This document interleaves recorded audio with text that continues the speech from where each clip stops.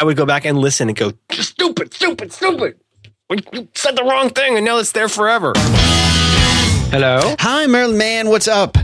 Good morning, Dan. How are you? I am well. How's everything going up there? Way up there.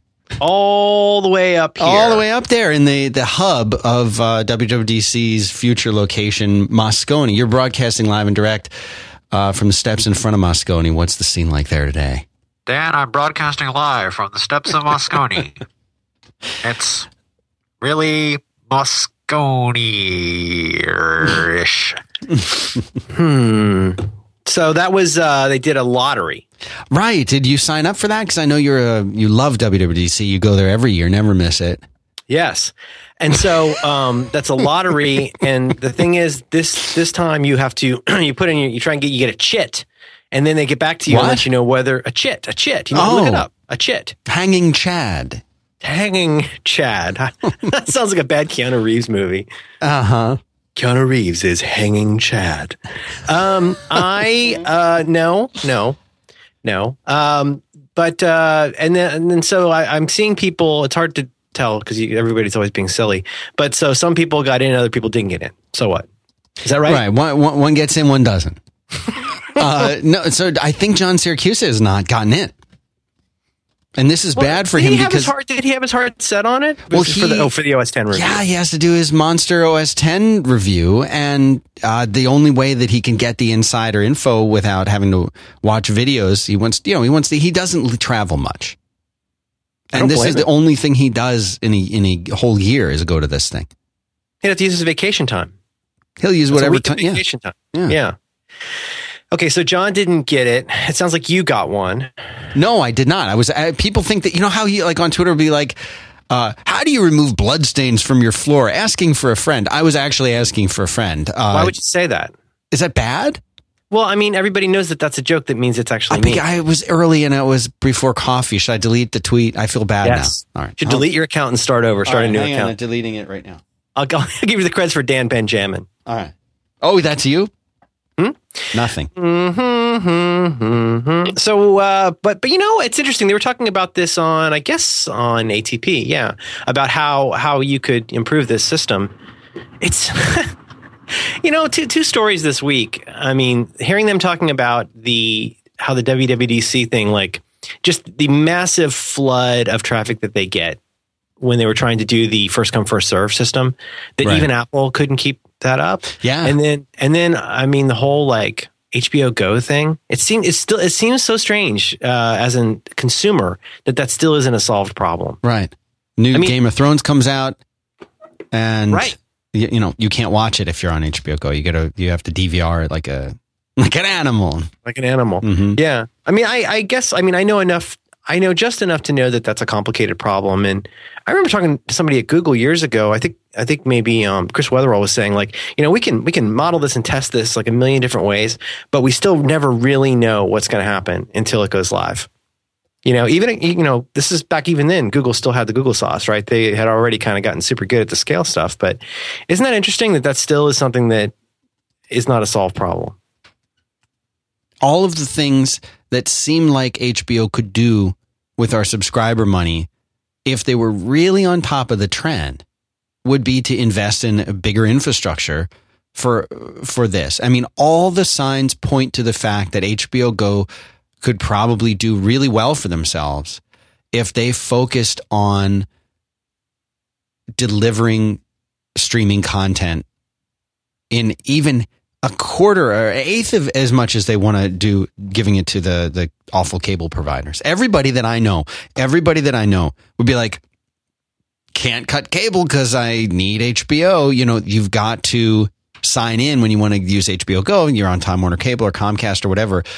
You want to, you have to put in your credentials in order to use HBO Go. Apparently they don't care very much if you use it on multiple computers. I don't know how they keep track. Did they really say that? They did. Everybody was talking about that Sunday night. Say that, yeah. So they've been kind of winking a nudge. I bet they care about it now. Right. Yeah. How much of the fact that people couldn't watch their Game of Thrones on Sunday night when it came out is because people had shared their accounts with every single human that they know. I think there's a big part of it to that. Now they care. Yeah. I don't. Are you into Game of Thrones? It's a good show. Okay.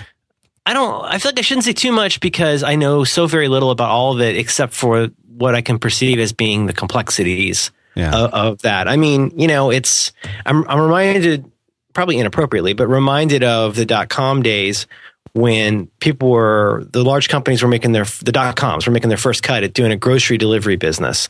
And the famous, lesson from that was how many companies realized that they weren't in the grocery business. They were in the truck maintenance business.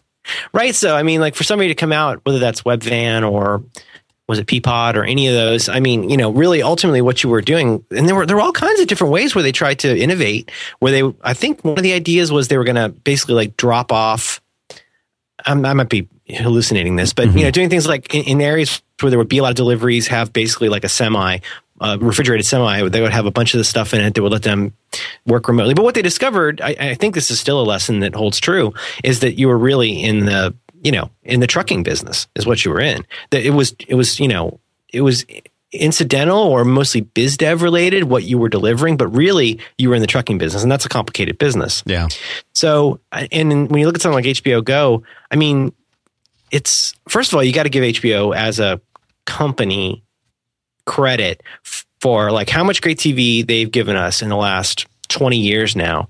Whenever, I guess Sopranos, I think, or maybe Sex and the City. I think of those shows as being like the early ones where, from my point of view, Mr. Show in the 90s, earlier 90s, they, it's pretty great that they were able to say, look, this is really about people subscribing to HBO. It's not about who's going to get the biggest numbers this week. But they learned early on, and I think you could, in large part, credit HBO for how great TV was able to become in the years after that. So, good on them for that. But, it's a legacy model in some ways. It's not so different from national or from public radio in general, where you get a show like This American Life, which has millions of subscribers, Radio Lab, On the Media. A show like On the Media, I used to talk about On the Media years ago. And people had no idea what I was talking about because I don't think it was extremely well distributed, but we got it here on KQED. But now it's like a super duper popular podcast. And that's made that show really, well known and presumably more profitable because they can point to those kinds of numbers. So I don't know. In the case of all those kinds of things where it's almost like a franchise model or that kind of subscription model, right? You see this evolution in the business where it's a real different kind of problem to solve. If Google can't keep a new service up, on the first or second day, that's not going to be trivially easy for somebody like HBO, right? But I mean, what goes into something like that? They didn't build all of that themselves, did they? I mean, wouldn't they outsource a lot of that to a company? I have no idea. Like there has to be. I don't think there's other than Google. Maybe I don't think there's like a company you call that says we have millions and millions and millions of people who want our high definition content streamed to them. Turn that key. Like I think that has to be a big problem. This has to be a huge challenge. I mean, the companies Apple, obviously they have a pretty good handle on it. Netflix and Google are probably the three that know how to do it, and they have trouble. And I don't think HBO Go is just riding on top of one of their infrastructures. I think they tried to build their own. I don't know. Akamai? I don't know. It makes me, I guess. I mean, but there's so many, that stack has so many layers to it. I mean, it's beyond just like getting a CDN or something. Obviously, there's so many moving parts to that. And then, it just seems like again, as an outsider consumer looking in, just that whole, sort of like Marcos talked about in the past with, you don't want to overbuy. You don't want to buy a month of service for what's going to be 1 hour. Yeah. Is there any way Apple could basically buy or build enough to, with a cushion of comfort, be able to withstand no matter how many people tried to sign up for WWDC at the same time? Well, clearly they must think the answer to that is no. Yeah.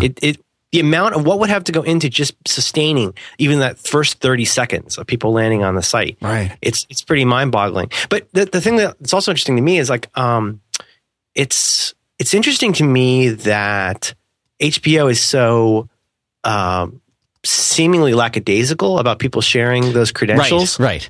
So for the people who don't know what we're talking about, HBO I think the CEO of HBO. I could be wrong about who it was.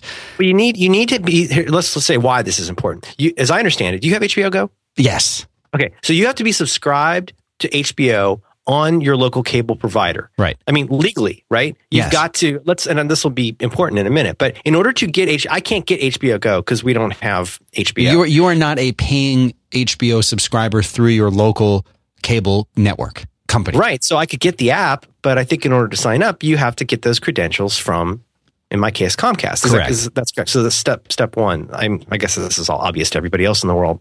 But then I don't remember when it happened exactly, but you take over here. But they basically said, hey, we're not I guess they're not policing it or they're not enforcing it all that carefully. Right. Yeah, that's pretty much exactly what they said. They just said, we know people share it. That's okay. They I'm paraphrasing, but that's essentially what they said is like, we know people share their logins and access to HBO Go, and there's an HBO Go password as well, other things. And they know people are sharing it and they're all right with that. I guess, but now when you look at something like that, like Game of Thrones, like Zach was saying earlier on Amplified, he's like, yeah, I still can't watch Game of Thrones. Like, this is how he would like to watch it. This is how he watches it. It's still not on HBO Go. So, here we are paying for these stupid cable boxes that we've got to use for certain things. We've got to DVR stuff. Yeah, well, that's a whole other thing I'd be happy to talk about. But the reason I mention it here is I feel like, I don't know if this has changed since the last time I tried this, but I'm pretty sure that in the past, if one person in our house is watching Netflix on the Apple TV and another person fires up Netflix on the iPad, I'm pretty sure you can't use those both at the same time. At least I remember at least once in the past. I feel like I'm pretty sure it said there's already somebody using this or something to that effect. It's possible. Okay, so that's one example. And I think that's pretty understandable. But the one that really gets me, I mean, think about how the local cable providers must feel about HBO doing that. And the example here, what if Apple said it's okay with us, and like we're not gonna police or enforce this. It's okay with us if you guys start sharing logins. So if 35 people are using the same iTunes Match login or have access to that same library, can you imagine how the movie studios would flip? Oh my gosh! Because that's they're the gatekeepers of that. So I mean, it's you've got to protect. You've got to be able to protect the legacy model that's keeping you in business while you're figuring out what to do next and taking baby steps toward doing it. And, in the case of something, again, back to public radio, I was at a conference a few years ago for a public radio thing. And some of the local people, they're like the second station in town after KQED is KALW. And they had just dropped Prairie Home Companion because it was something like, I think like $500,000 a year or something, $200,000. It was something really expensive for a small station to have. And that's not a great example. A better example might be Fresh Air, which I think is also a pretty costly show. I get the podcast. I get the full version of Fresh Air in a podcast the day after it comes out. Yeah. It's not, I mean, if it's on live, I'll listen to it at 9 a.m. on KALW or listen at 1 p.m. on, KQED. But the point is, like, if you can wait a day, it's out there for free. They're giving it away, which I have to imagine must be incredibly frustrating to the member stations. But because they need those member station dollars in order to produce the show. Do you know what I'm saying? Yeah, no, it's a very, and all of this is changing so quickly, especially in terms of what radio has done for a long time, what TV has done for a long time. This is all changing. And listen, a lot of it's because of podcasts. A lot of it's because we're walking around with iPhones and Androids in our pocket and we can get even with the iPod, it's like, okay, I'm going to go to iTunes now and it will check and refresh the podcast that I listen to, and a new episode comes out. Cool. Now I will plug in my iPod and I will download it to my iPod and I will listen to that when I'm at the gym. Now it's like Castro is going to tell me when there's a new download. Right. It downloaded it for me and it's telling me that it's ready to play now, right now. That's way better than having to plug something in, and it's way better than having to say, oh, it's such and such a time. I need to run to the radio and put NPR on. Who wants to do that? I'll wait a day to listen to Fresh Air. Who cares? I happen to totally agree. I suspect that one part of it, honestly, is a split somewhere between I want to watch this as soon as I possibly can. Like, but combined with the, like, I want to be able to talk about this on Twitter while other people are watching it, something along those lines. But I mean, you know, when the Doctor Who on like Christmas Day came out, like I would have killed to have that as fast as I could. Yeah. But you know what they're, you know, I don't want to get into it, but it is, I think what you're describing is absolutely true. Look at Apple TV. I mean, it seems like Sunday is the day that almost every TV show we watch comes out. And then on Monday morning, I see in my inbox how many different, you know, a new episode of Archer is available. I think Archer might actually be Monday. I'm not sure. But, you know, a new episode of, you know, whatever it is, all the things that we have subscribed to on iTunes, it'll say all these things are available. But this is so first world, but like, it's actually super frustrating to me that you don't get them like even that same day. There's always like at least, you know, an overnight that you have to wait to get those things. So, and with Adventure Time, it's super crazy because like if there's a new episode of Adventure Time, let's just say I hear from a friend that it's out there if you want to get it within minutes after it's over. Yeah. But the thing is, like however long it takes to compress, you know, convert and compress and upload a file, it's out there. But I mean, let me just stipulate. I mean, we subscribe to a lot of TV shows via iTunes, and it's funny how, you know, I don't know. I mean, I think this doesn't really go anywhere, but I think that's the same problem that the music companies faced a few years ago that I think iTunes really helped people to address, which is that, you know, you've succeeded at something that was so costly to do for years, which is you have created an army, not an army, you've created an audience of literally millions of people who cannot wait to get everything you could possibly give them as fast as possible. The only problem they hadn't solved was how to charge for it in a way that was satisfactory to them, because there were other ways to do it. And so I think in some ways iTunes has really helped that. And if you want to go buy an album, you can go buy it and get it right now and like have it on your phone, like before the plane takes off. Yeah.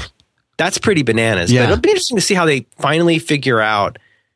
Don't you think HBO is eventually going to kind of, I don't know. It seems like they would have to crack down on the whole share. I'll tell you what, I hope they do. And the reason I hope they do is for a very selfish reason, in that when a show does come out, I want to be able to watch it right away. And I have to think that if their system is being strained, it's because of this kind of sharing and things like that. And I don't have a problem paying companies to use their services or to get their content. I want their pricing to be fair, and I want to know that if I have paid, and the main reason that we have cable is for like HBO and things like that, I want to know that if I've paid for it, that I can use it in the way that they advertise I should be able to use it. And, you know, and that means being able to watch something on HBO Go. Like, I really hope that they do crack down on it. And in return, what they give us is the ability to just get HBO Go without having to pay Time Warner Cable to watch it. That's the deal that I would really, really be happy with, because I know tons of folks who would pay, I don't know, $10 a month, $15 a month, Netflix style pricing to have HBO. I think it'd be great. Oh, I would do it in a heartbeat. You know, it's always weird to me because Xbox just came out with some now. Microsoft Xbox is going to be doing what Netflix is doing and coming up with, like, you know, their own unique programming and TV shows, and like what they did with Kevin Spacey and House of Cards changed the game totally. Have you watched that show? Mm-hmm. I haven't watched season 2 yet, and I'm just watching. Like, don't ruin it for me. I'm watching the finale of House of Cards coming up. Be careful about where you agree to meet Kevin Spacey at night. That's all I'm going to say about that. I will keep that in mind. But it's you know, it's one of those things that really changed the whole game. And I've been saying this for a while. Look at True Detective. Like, that was an 8-hour movie that I waited all week long to watch, and I loved it. And the best stuff that I'm seeing for me isn't in the theaters. It's coming on HBO, Netflix, that kind of thing. Like, that's the stuff that I really, really dig. And once Lost went off TV, there's almost nothing on regular network TV that I care about missing. I agree with you. And I think the thing I'm not that happy about it. I'm just saying.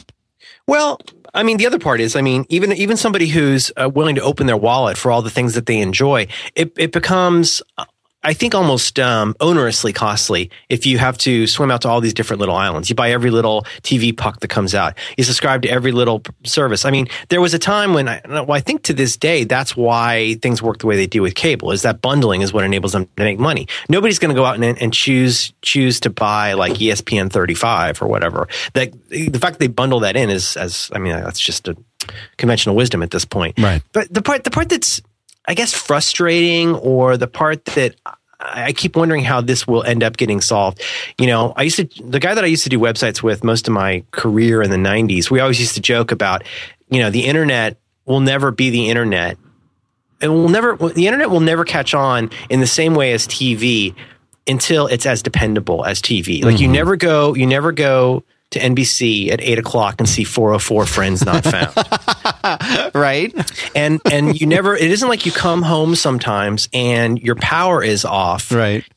And you wonder what you did wrong. Yeah. Like your power's on. Like the power's there. Like that you depend on that. You never turn on your water and have gelatin come out. It's something where, like, even what's funny is, even as all the content got so much better since the era of The Sopranos, it's all just gotten so great.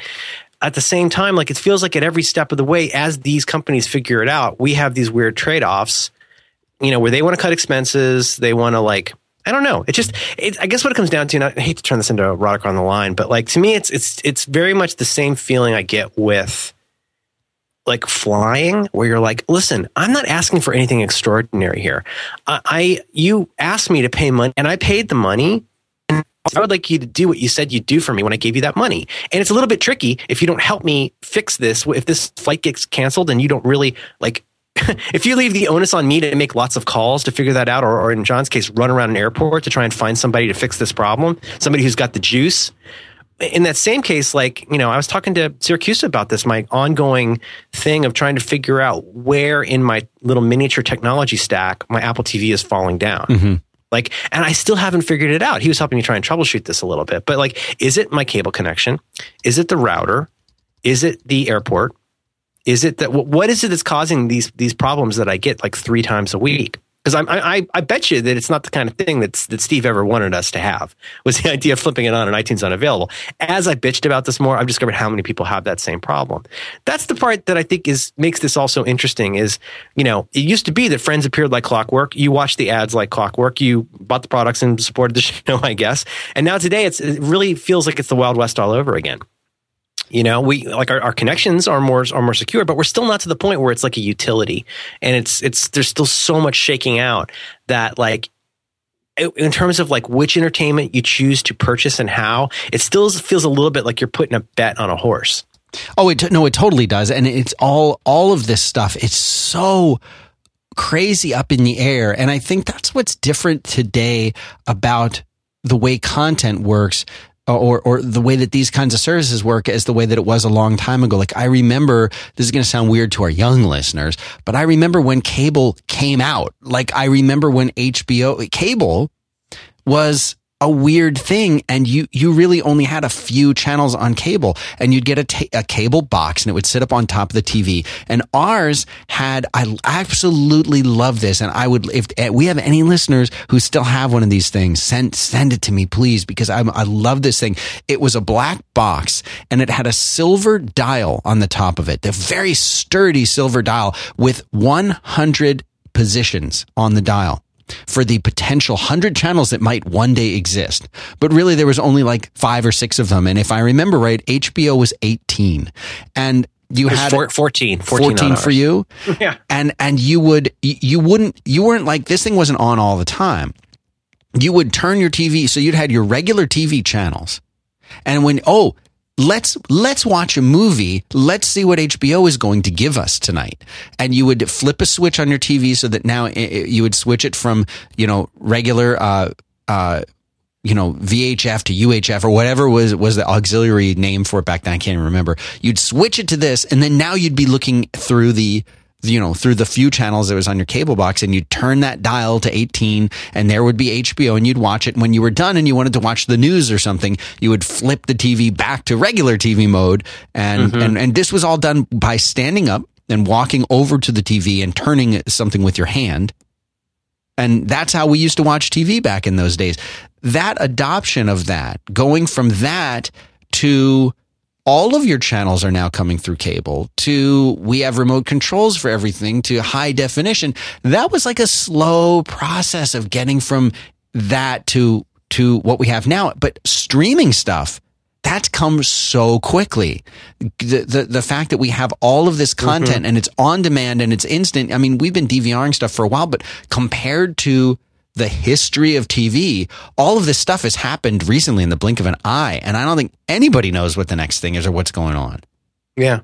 Yeah, I agree. I mean, it feels like for the first maybe 10 to 15 years that I know cable's been around in some form or fashion since like the 60s. Yeah. But for people who are in remote areas, and I remember an article in Dynamite magazine when I was the kids magazine when I was probably about 10, reading about cable TV, and it sounded so magical that you could get all of this stuff. And it seems like for the first few years of that, it was really about increasing the number of channels. And so, and like you say, I mean, gosh, anybody who was over the age of like 30 would have such a difficult time. They'd gotten so used to using like a channel clicker to go through the 2 through 13 channels. And you had to just tell them, leave it on 3. You have to leave it on 3 and then change the box. And they're like, that's insane. That's such a step backwards. Right. But you're right. I mean, the idea of a dial with 100 numbers on it was ridiculous. Because I think I would be surprised if we had more than 20 channels when we first got cable in like 1981. But yeah, no, you're right. Did you want to tell me about something you like? I would love to tell you about a nice little thing I call BusyCal. You may have heard of this. The BusyCal, this is what it is. It's an alternative to the built-in calendar app on Mac OS X. But everything about BusyCal is designed to make it easy to take the pain out of managing your schedule, managing your tasks, managing the things that you do. And there's so much. I mean, so many features. Merlin, you're a big BusyCal fan. And you use it in ways that I don't even know if they imagined when they built the software.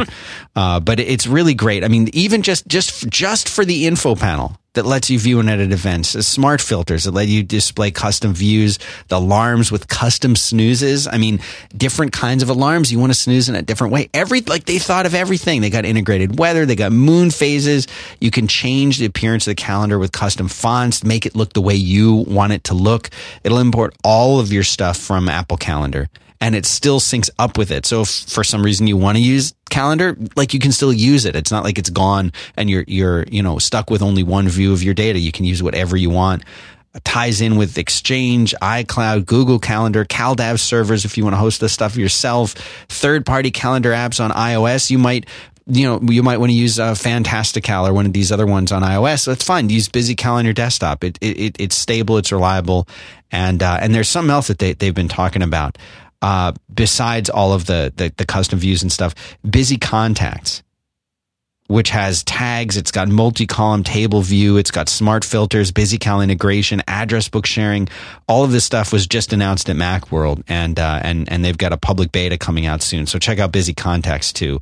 I can't wait. Yeah, all of this stuff. They're bringing that to. It's so cool. The tagging stuff is so cool. Anyway, you get a free 30-day trial from busymac.com. And if you like it, when you're ready, you can buy it. You can buy it there. You can go to the Mac App Store and buy it. It's $49.99 there. Well worth the price. Going to change the way you manage your schedule. busymac.com. Go check them out. Thanks very much to BusyMac for supporting 5x5 and Back to Work with Merlin Mann in San Francisco. It's a great app. I really rely on it. It's so polished. It's a great app. Pick your own fonts. Oh, I do. I make some things like really like grayed out, and other things like super bright and big, and makes me happy.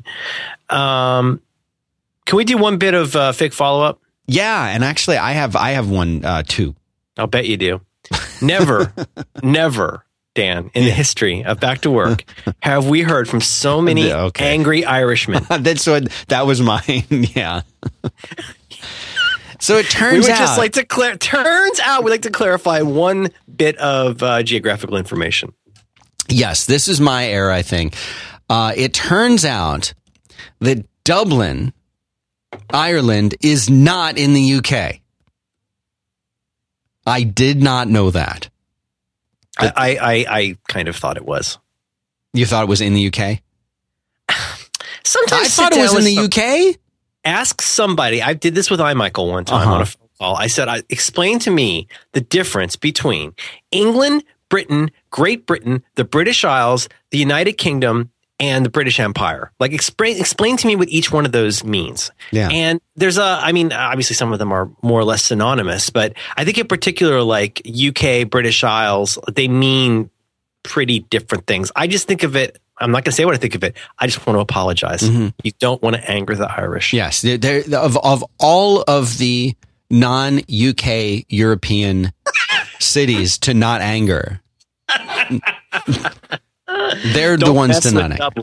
Yeah. Don't mess with Dublin. And so we're both sorry. I'm especially sorry for thinking, even for 1 second, that Dublin was either part of the UK or even part of Ireland. Now, I'm not even sure it's in Ireland. So I apologize to the folks in Ireland and the UK and Dublin for my mistake.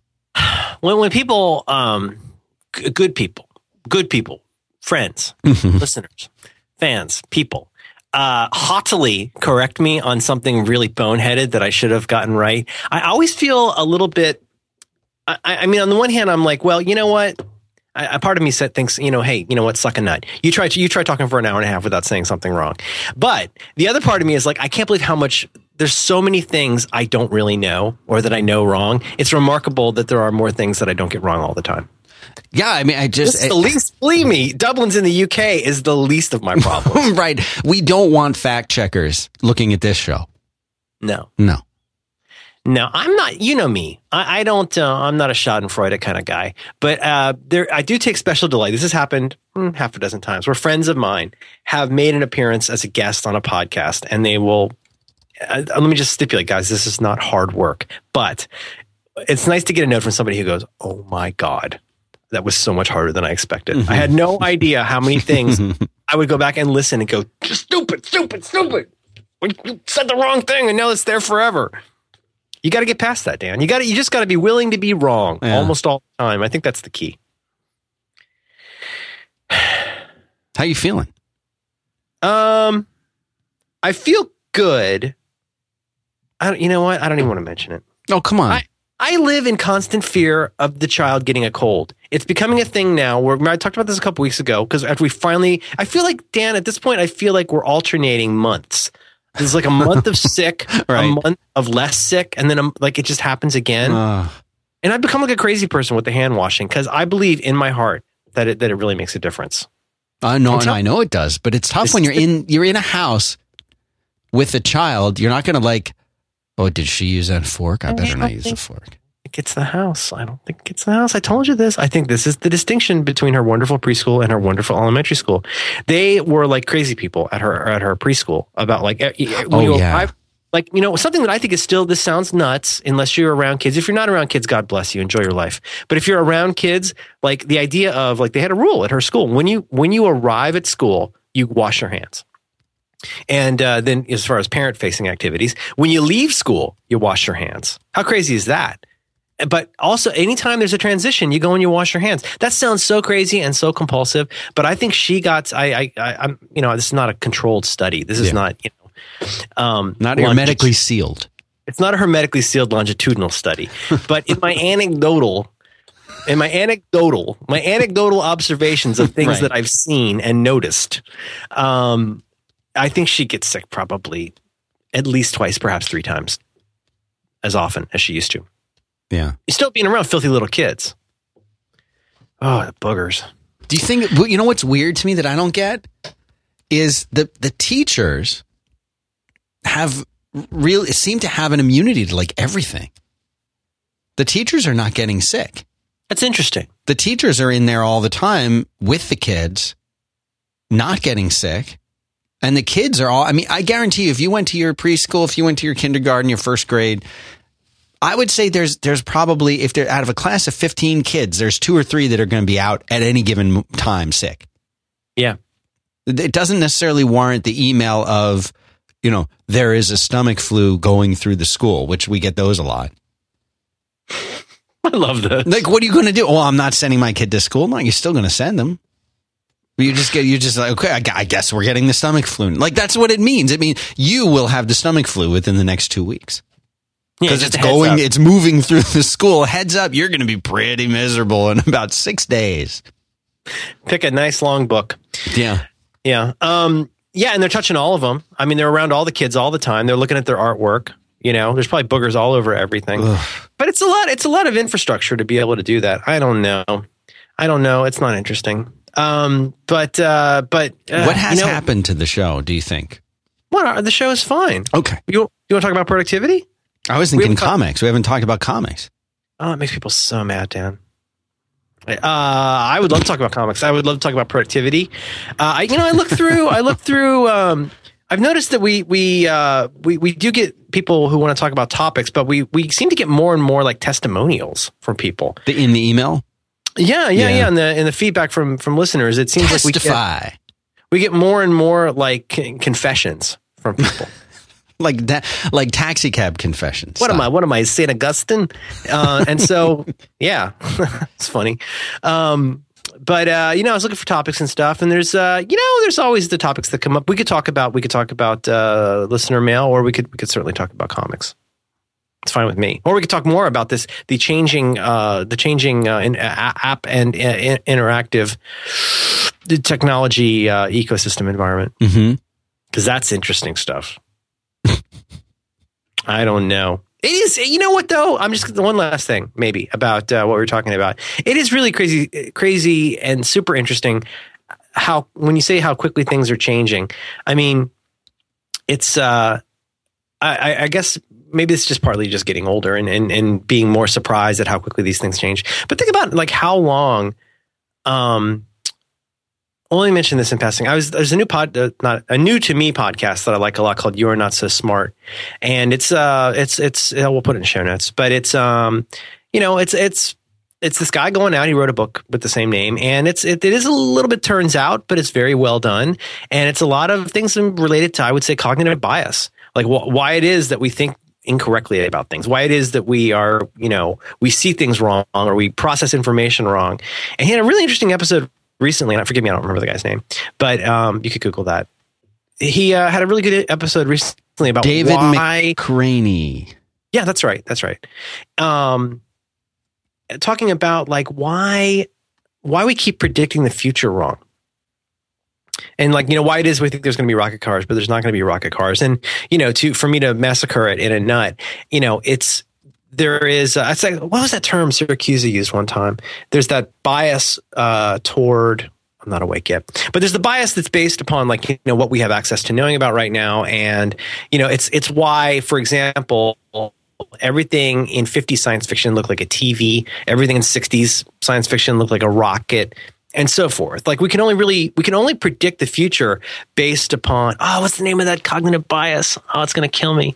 It's the one that assumes that I'm always going to be the way that I am right now. You know what I mean? I've heard of this, but maybe some of the listeners future, maybe somebody else can come up with it. But it's partly why we think that when we try to conjecture about our future, if you were to think about entertainment, even like I want to say 10 years ago, but let's say even before TiVo, if you imagine people saying to you in like 1999, like you're going to be paying $3 for an episode of Project Runway Under the Gun that you'll download through a set-top device. You're going to pay $3 to watch a TV show.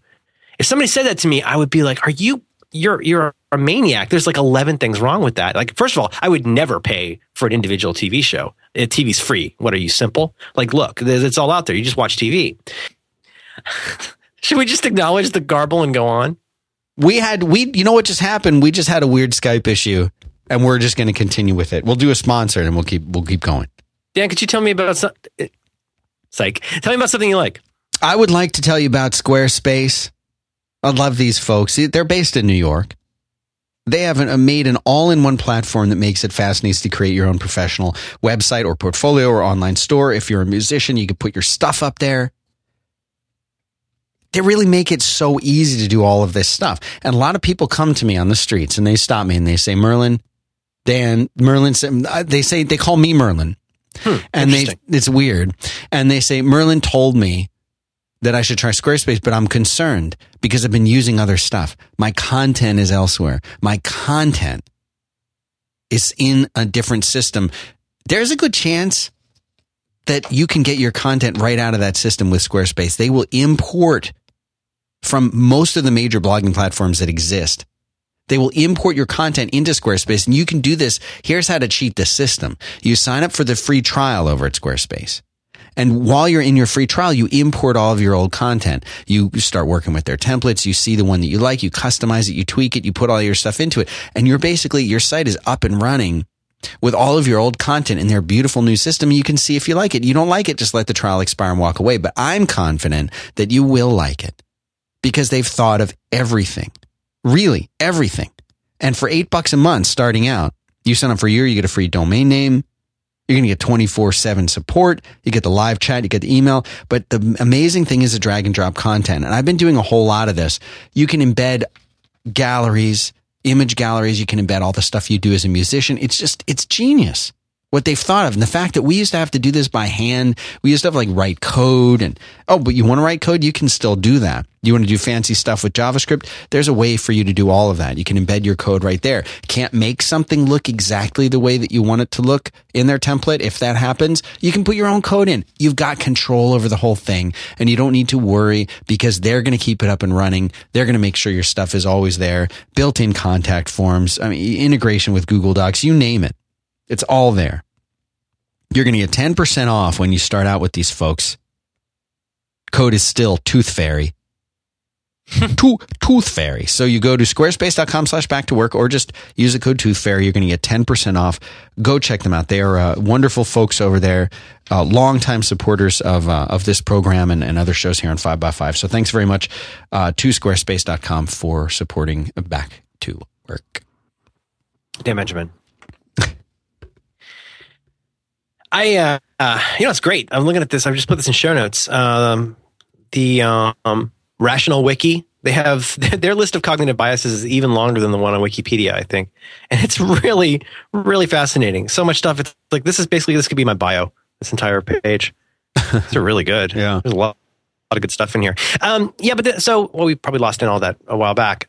It's difficult to know how we're going to change in the future for reasons beyond the obvious. There's the obvious reasons of, you don't know what kind of stuff is going to randomly happen to you in the future. But the part that is actually more predictable, if no less specific, is that it's difficult to know what all different vectors are going to change that you don't have any control over because you don't even know about them yet. So the me of 1999 would have thought, like I say, I would have thought it's crazy to think that there's a future where I'll spend $3 on a 40-minute TV show, which already in my head, when I say that out loud, that sounds pretty silly. But there's so many conditions that have changed since then.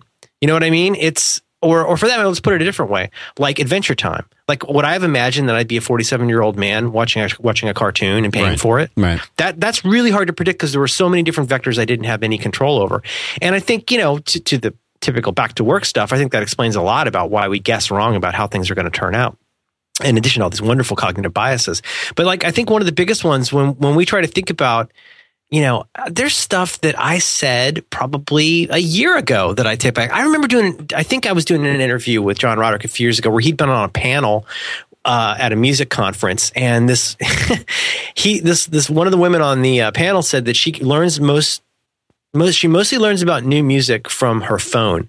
And John nearly fell off his chair. It was the funniest thing he'd heard in his life. Because to him, I think at the time, this is at least 5 years ago, probably more, that sounded like that would have been essentially saying I pick up the phone at home and I learn about a new song. Right. It sounds so strange.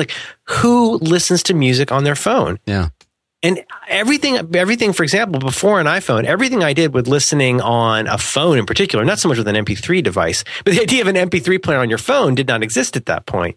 On an old Samsung, a clamshell phone that I had, you could put MP3s on there.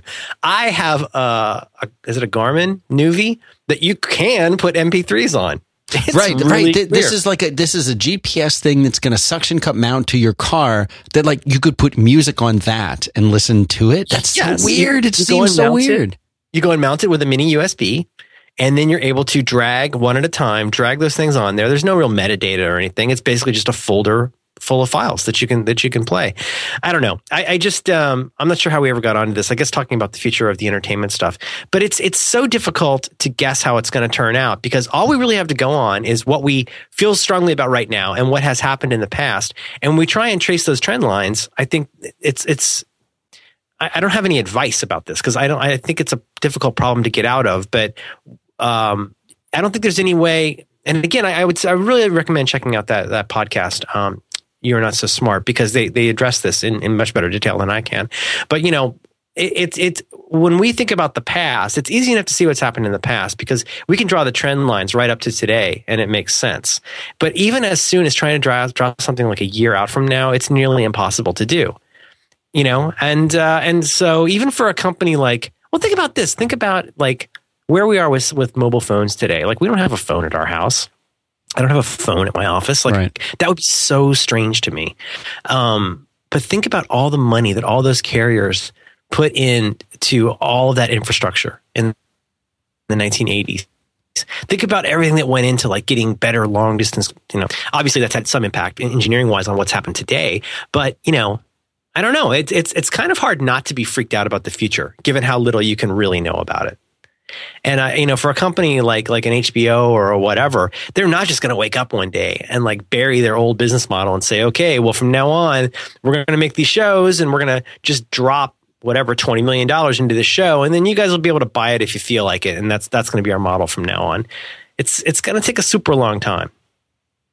Yeah, it really, and but in a way it's kind of interesting. It's kind of fun because we're seeing things change in a big way. And, the internet, when it came out, which we both remember, there was like, oh, there's this thing called the internet. And it was, again, back to the quick adoption versus a slow. Like it was really like people had AOL.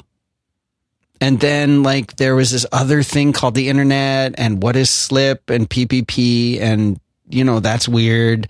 And it was just such a gradual thing. And I remember when there was this turning point when everybody that I knew had finally gotten an email address and they didn't always check it, but they had one. And I remember like I would send something to somebody in an email and people, it wasn't that they checked their email every day. They checked it every week. Like that was something, well, I do that on Sundays. Absolutely. Yeah. How weird is that? My kids are on the, like even through just an iPad or whatever, but like they understand it at 6, they understand this thing that it took our parents decades to get, The analogy that comes straight to mind, which is it's an imperfect analogy, but, like imagine if you had a way, this is silly, but imagine you had a way to pull out your phone, hit a couple buttons and a cantaloupe appeared. And you'd say, how did that happen? You go, well, I just went shopping. You go, blah, blah, blah, blah. I don't understand. Because that's about what it was like. It used to be that doing something on the internet was a session. It was a job. It was not a job. Right, it was a task. The way you go to the grocery store for your food go to analogy. The grocery store for your cantaloupe. Yeah. You would go and you would sit down if you got the time and you had the access and you could tell everybody, don't pick up the phone. I'm interneting. And so I got to go get on the, you got mail. You got on the whole AOL thing. You do your deal with if the modem's working right, if the call quality is good, if your cords are good. Again, back to that episode a week or two ago about being a hobbyist. You had to kind of run all that. You had to be your own little miniature sysadmin. Even if you were just doing AOL, it wasn't that simple for a really long time. But no, precisely. And again, now think about that. I got my first DSL when I moved to San Francisco. I don't think I had DSL over. I guess what I'm getting at, I was still using a modem, mostly in my laptop, until I think maybe 2000 or 2001. And then I got DSL, which uses your phone lines for high speed internet, right? But we didn't get like cable until years after that. It was still something where you went and you sat down and did a thing. It was like going to the bathroom. Like you weren't doing it all the time. Yeah, it's something. Yeah, it's something that's really, to me, just so interesting when you think that was not that long ago. No. It was really recent when that shift happened of, I have a computer, I'm going to plug it into the phone line and dial out and do some things, and then I'm done. And okay, you can use the phone again if you need to. Like, that wasn't weird. Like, that was a thing. And if you had more than one other person in your house or your apartment, like, who could pick up the phone, like, you could be doing something and they would pick up the phone. Like, oh. Yeah, and you had to start the download. Yeah. It was not a resumable download. No. You would have to go and start all over again. And forget something that was like a meg in size. Like, you're never going to get that. You'll never get that. Well, as long as we're closing out this old man episode of Back to Work, I plugged in my iPhone. I wanted to grab a picture off my phone. So I plugged my phone into, this is so strange, into my Mac Pro and popped up iPhoto. And yesterday, we do this little thing at night we call it nighttime walk. So after dinner and bath, we go and we take a little walk and pick up trash in the park and just walk around. And I just shot a photo of my daughter walking around in the park. You know, I did it in burst mode, and I took. And this is just on my phone. I took like 9 photos of her that look exactly the same, and each one was 2.3 megs. And for some, I don't know why. This happens to me like 3 times a year. Yeah. I'm not that much of an old man, but I sat there and I looked at all of this stuff coming up on my this 2 terabyte drive, and I watched, and I just happened to. It's one of those moments where a flash out of the corner of my eye, I see that this photo was over 2 megs. Right.